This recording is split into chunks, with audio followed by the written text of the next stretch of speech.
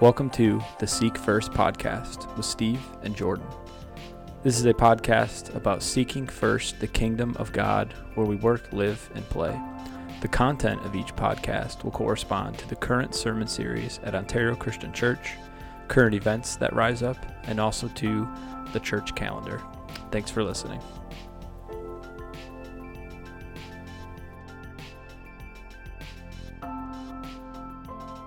Welcome back to the Seek First podcast with Steve and Jordan. We're thankful that you joined us once again. Episode 9. This week we're going to be dealing with the kingdom ethics, dealing with character and finances. Where are we going to kind of start off with this episode? Yeah, we're going to be picking up kind of on a few scriptures that you had mentioned in your sermon, which if you're listening to this and you've not yet listened to the most recent sermon, I would encourage you to go listen to it. It was one of the best, actually, sermon I've ever heard on finances. So I'll pay you later. He did not know I was going to say that. No, I'll pay you later. It's good. Yeah, so go back and listen to that. We're going to pick up on a few of the scriptures. And really, money gets talked about a lot in Scripture. Mm-hmm. Jesus taught a lot about money. And I think a lot of it has to do with the fact that money reveals a lot of our heart, how we spend it, how we get it, all of those kinds of questions. So we're going to jump into some of that kind of under the guise of kingdom ethics, keeping that focus and what it's like to live in the kingdom and to use our wealth to further that kingdom and to use our wealth exactly how God tells us to. So you want to jump into that first scripture? Go for it. Okay. 1 Timothy 6:17-19. This was brought up in Steve's sermon, and there's a lot packed in here, so we're going to try to draw some more out of it. Paul charges Timothy as he is finishing this first letter to him. He says, "As for the rich in this present age, charge them not to be haughty, nor to set their hopes on the uncertainty of riches, but on God, who richly provides us with everything to enjoy.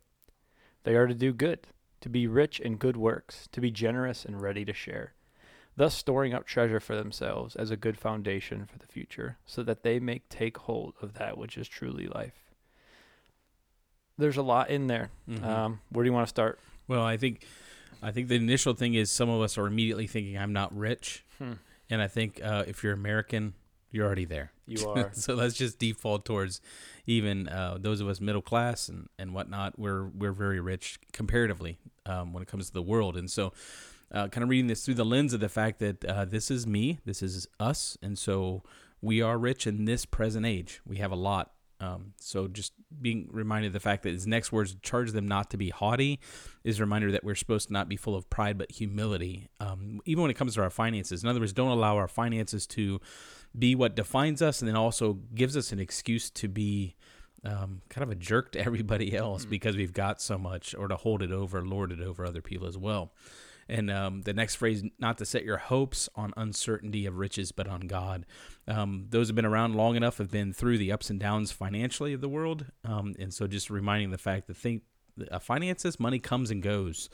Even if you're a wonderful steward of those things, it's just really unpredictable to some degree. And we're not to set all of our hope on that, but to put our hope in the Lord. But that's the first things that come to my mind over that first half of that verse. Any thoughts you have, I guess, in that section? Yeah, I think just kind of what you pointed out, but nor to set their hope on the uncertainty of riches, but on God. And us putting our hope and trust in God, especially in this area, actually proves to be very freeing. And we're going to get to that later with Hebrews when he says, keep your life free from the love of money. But he then goes on to say that God richly provides us with everything to enjoy. Mm-hmm. Just to be honest, when I first read that, I'm like, does he really though? And it's because I'm not looking in the right places, or I'm not trusting him in the ways that I ought to. But God desires to richly provide us with everything to enjoy. Should we jump into 18 there? Yeah. Before we go there, just as a reminder in the message, I've made it very clear that there's conviction that comes with the scriptures when it comes to finances, and so we immediately want to kind of shut down, I think, when we talk about money and politics and don't talk about those things, you know. But Jesus talks a ton about them, and so does Solomon. I mean, it's just there all the time. And that it is a resource that gives us the ability to enjoy life to some degree as well. It gives us the ability to bless others, to bless our family, and to just to participate in the kingdom of God here and now as well. So just it's not a horrible thing. The love of money is, right? But God allows us to have those resources also, and He gives those resources to us for our enjoyment while we're here as well. So just like I said this in the sermon, like sometimes the most holy thing you can do is take a week off and enjoy time with your family and vacate reality for a bit, you know, but it should be intentional. And so God gives us those things to enjoy as well. So this isn't like you don't have to go become a monk living in a desert without any resources. God allows us to use those resources for His glory and others' good, and those others often start at our own doorstep and work its way out as well. So initial thoughts, just real quick on that. So keep going. Absolutely. They are to do good, to be rich in good works, to be generous and ready to share. This one definitely zings me a bit. I just think they are to do good. And I'm blanking on the reference right now, but just the idea, this is elsewhere in Paul's letters, where we are to do good and be honorable among outsiders, that they may see Jesus in us, and just kind of being in search of the common good, both with our actions and with our resources. And he goes on to say, to be rich in good works. And how much time do I spend thinking about how can I get more money? And he's saying to be rich in good works and doing good deeds and doing good things for other people. And then to be generous and ready to share. Honestly, sometimes I struggle with that, to be ready to share, like in this constant state of readiness. And we've been talking about this recently with things like hospitality and all that kind of stuff. And like, I like my time. I like, and I like to hoard my resources for myself. I think that's all of our natural bents. And so he's charging them to not be that way, to go against the grain of our flesh and to be outwardly generous and ready to share. And he cites it, and I don't want to move too quickly, but I guess 19 is finishing this sentence in classic run-on sentence Paul form. Thus storing up treasure for themselves as a good foundation for the future, so that they may take hold of that which is truly life. Like it's the difference between storing up treasures in heaven, storing up treasures on earth. And Jesus in his Sermon on the Mount says, where moth and rust destroy. But he's saying in doing good and being rich in good works and in being generous and ready to share, we actually are storing up treasures in a good foundation for their future and taking hold of that which is truly life, which is something we continue to say. Like the whole point of kingdom ethics and living into these things is Jesus has designed us in a certain way that when we live in that way, humanity flourishes. We flourish, and it's that life and life abundantly. So. Yeah, money's a resource as well, and it's not the static thing that you just build up and gain interest on and can utilize it to buy what you want. It is a resource that flows through our hands, and it shouldn't stop there. Is kind of what this scripture is reminding us, the fact that our money isn't to stop in our bank account or in our home or whatever and just be dead or dormant. So that we can be, quote unquote, secure in this world, but instead it's a resource that flows through our hands and our home. And so we got to think of how we get it. Like, what are the ethics behind how we do get our finances, our money? Then we also have to think about the ethic of what do we do with it while we steward it? Where does it flow from? It's flowing to me, and then it flows from me. And in what way does it flow from me in such a way that makes the biggest impact for the kingdom of God, where we live, work, and play? And I think that we almost compartmentalize our finances off away from every other aspect of the kingdom. And same is true with we're going to talk about politics this Sunday. I mean, there's just a natural compartmentalization that occurs within us that says, this is worldly, that's spiritual. Money's worldly, and the kingdom of God's spiritual. Therefore, they go hand in hand. Our finances are spiritual. Like what we do with them have spiritual impacts, as well as the obvious physical impacts as well. And so just keeping, like when I read that, we're all rich. We don't set our hopes in our richness or our finances. God has given it to us for us to enjoy and use for his glory and others' good. We're to be rich in sharing these things, so they're flowing from us to others. And I don't store it up hoping to somehow secure my future completely, but I take hold of that which is truly life, which is Jesus, right? The kingdom of God. And so the goal of your finances is to ultimately bring God glory and help those around us, right? And so just being mindful of the fact that it's a resource. Our money's a resource. It is not the ends.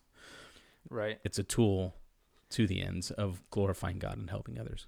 Thoughts? Yeah. And I think, you said glorify God and help others, and that certainly includes your family. Absolutely. And those around you. So Yes. like, we should have a drive to provide Yes. and to support in that way. Yeah. But it is true. It's not an end in itself.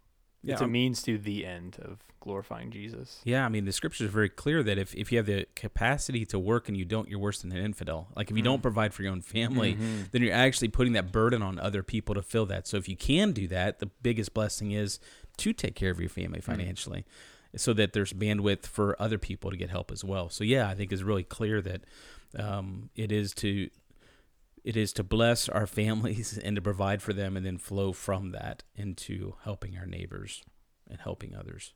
Yeah, absolutely. I wonder, you kind of touched on this kind of like a segregation of money from the kingdom. You said like we do it with other stuff. Mm-hmm. I wonder how much of it with money has to do with the fact that oftentimes my money is correlated to my effort. Like, I extended this effort in my labor and then I got this paycheck. Mm-hmm. And so it's mine in a sense, and I earned it. Mm-hmm. And so I'm less likely to want to surrender it to the Lord because I earned that, and to a degree that's true. And we can, it's a paid wage that we did earn, but ultimately what's it to be used for is the question that we're getting at. So, yeah. And I even ask, I guess, who gave you the job? Well, I earned the job. No, God gave you the ability to do it. Right. You didn't. I mean, sure, there's certain aspects that we can all grow in to better ourselves, to become better employees, better owners. All that stuff is really important that we do that.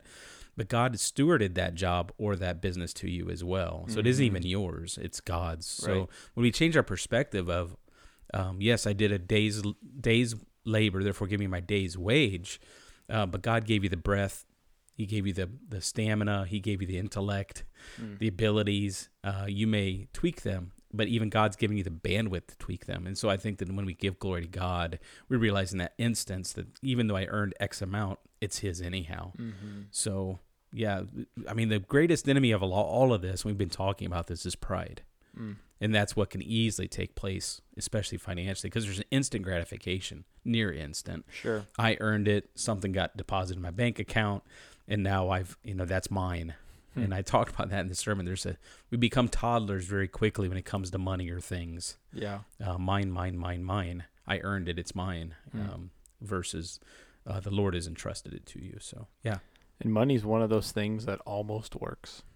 Right. Yes. And it just almost works. Yep. And it almost satisfies our deepest aches and longings, but in the end it doesn't.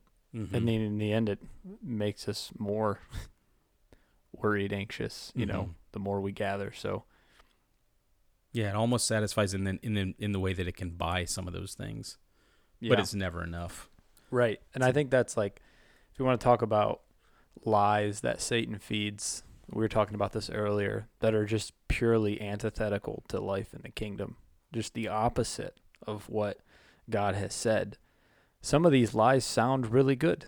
Like, it sounds really good to have a lot of money and have a home and an extra home somewhere nice. And that's those things aren't a problem, but just it sounds really good to like gather and try to cover up my wounds like with this stuff.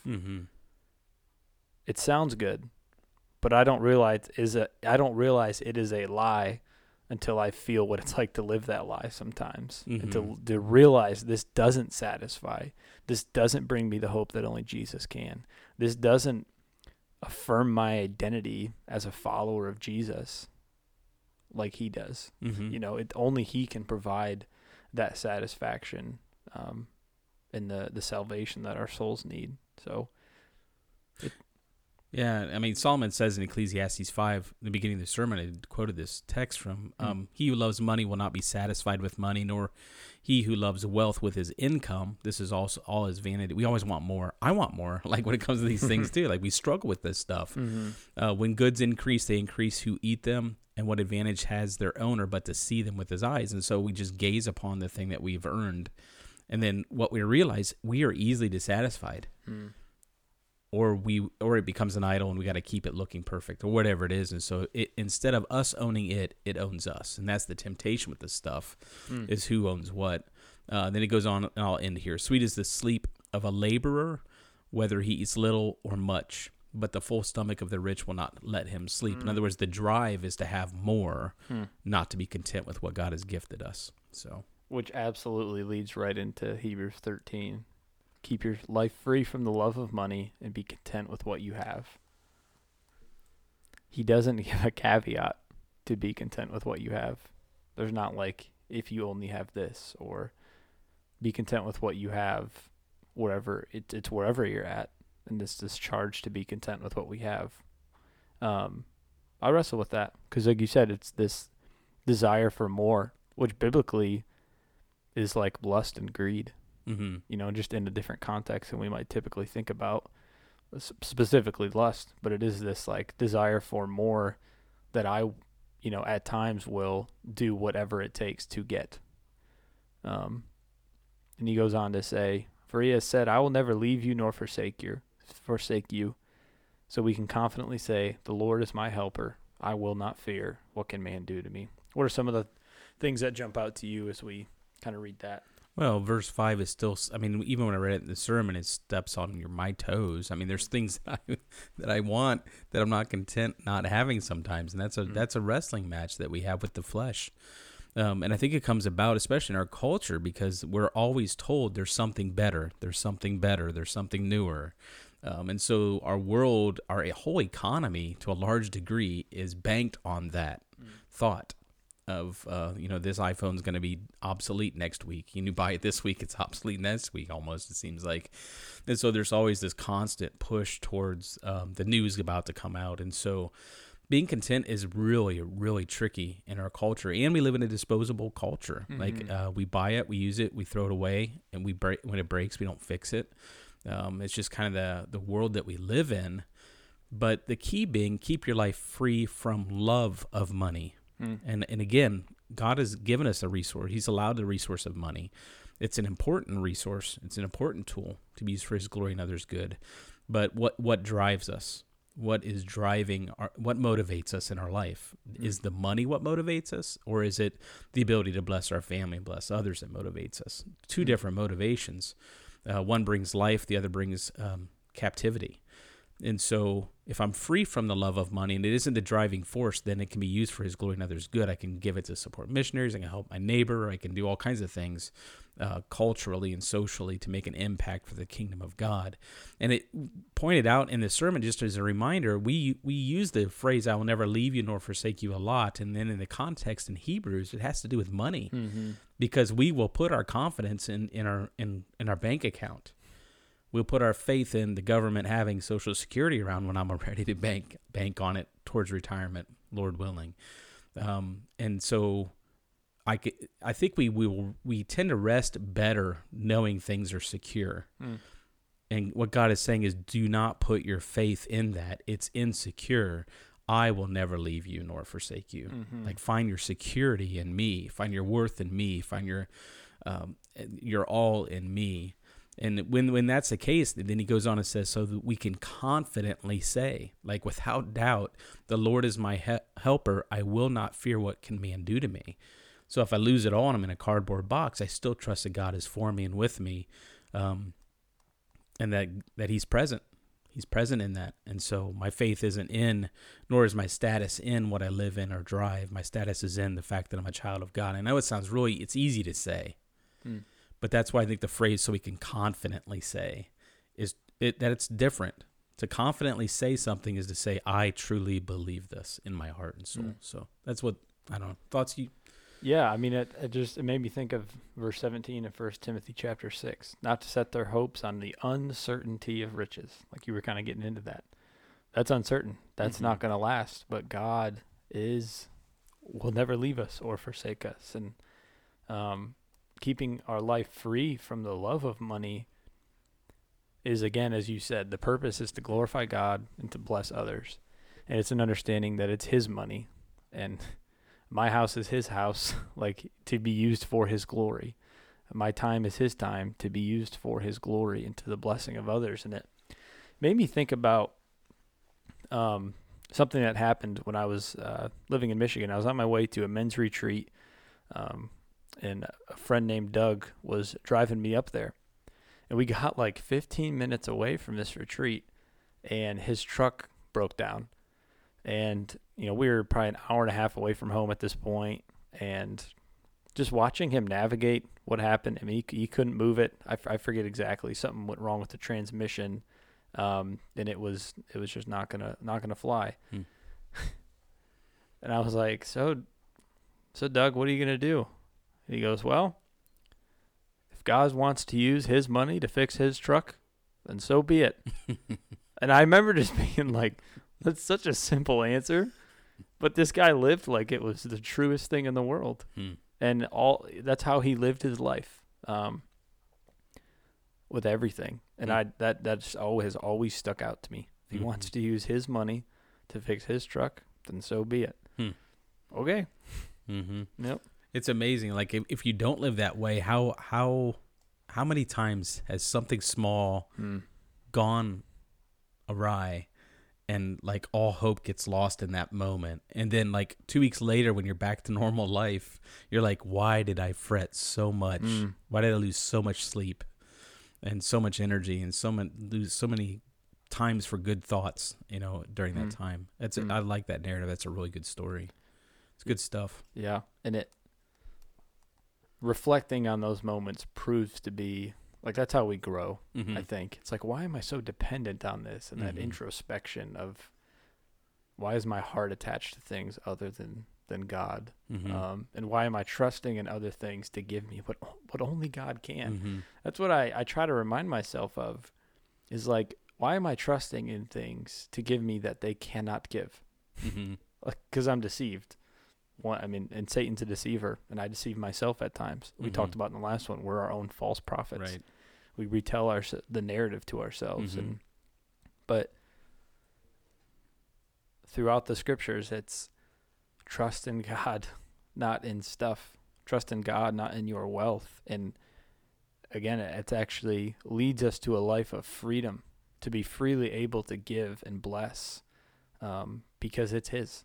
Yeah. And it's to be used for his purposes. Yeah, you're bringing me right to that last Paul Tripp quote that I didn't quite get to squeeze into the sermon on Sunday.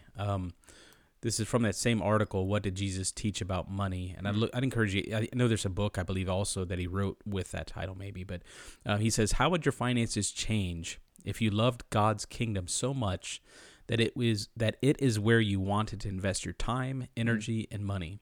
How specifically would a God's kingdom focus serve as your defense against frivolous and selfish spending? Are you ready to pray, your will be done right here, right now, in my finances as it is in heaven?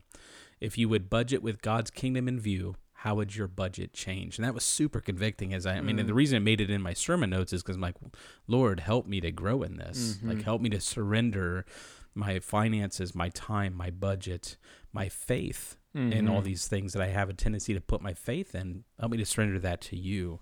I'll be sending these quotes out via email, our midweek email this week as well. But yeah, any thoughts on that before I move on to just one last scripture I was thinking about?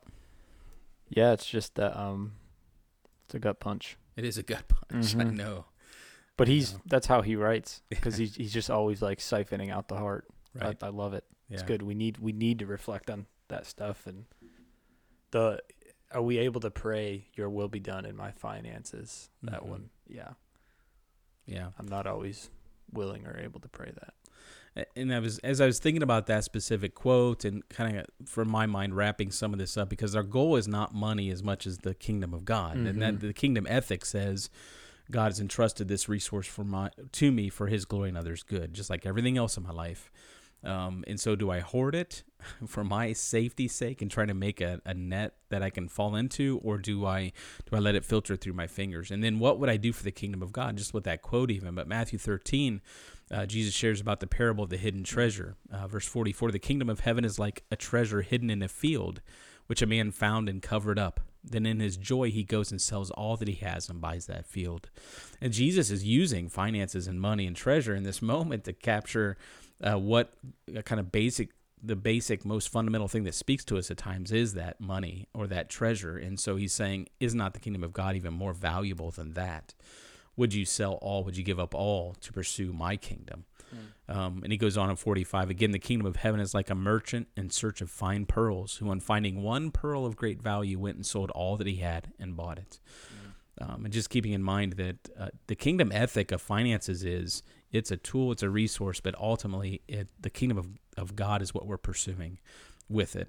How do we utilize it to do what would bring him glory and extend his rule and reign in this world? So any closing thoughts you have as we kind of wrap this up today? I'm just 44 is is hitting me. The kingdom of heaven is like treasure hidden in a field. Is that how I think about the kingdom of heaven? Mm-hmm. That I keep coming back to, I think it's in John 4 when Jesus said, I have food to eat that you don't know about. Like there's this thing about the kingdom that like we do taste. That's we keep coming back to. It's life, like life with Jesus and the life he came to give.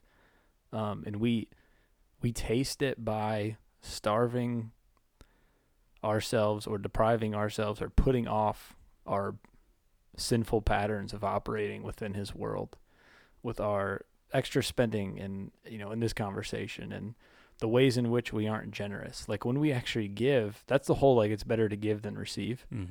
It actually is. That's actually true. And that's I just think the kingdom of heaven is like a treasure hidden in a field. Is that how I think about it? And am I pursuing it like it's that? And like Jesus is the pearl of great value. So that's where I'm thinking. Yeah, and I agree. I'm with you completely in that. What is at the forefront of my mind throughout the day? What's at the forefront of my heart throughout the day?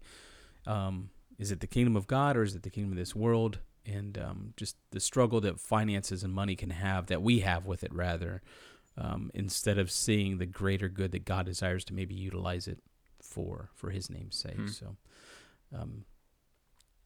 appreciate you listening in. Hopefully this has kind of spawned some thoughts of your own when it comes to your resources that God has entrusted to you.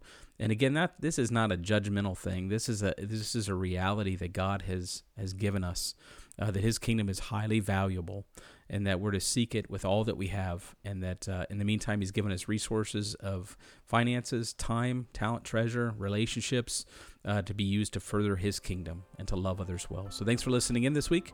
May God bless you.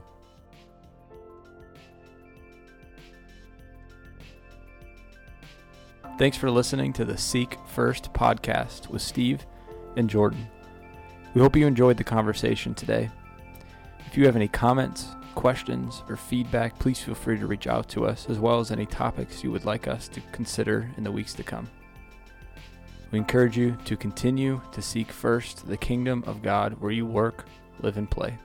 Blessings.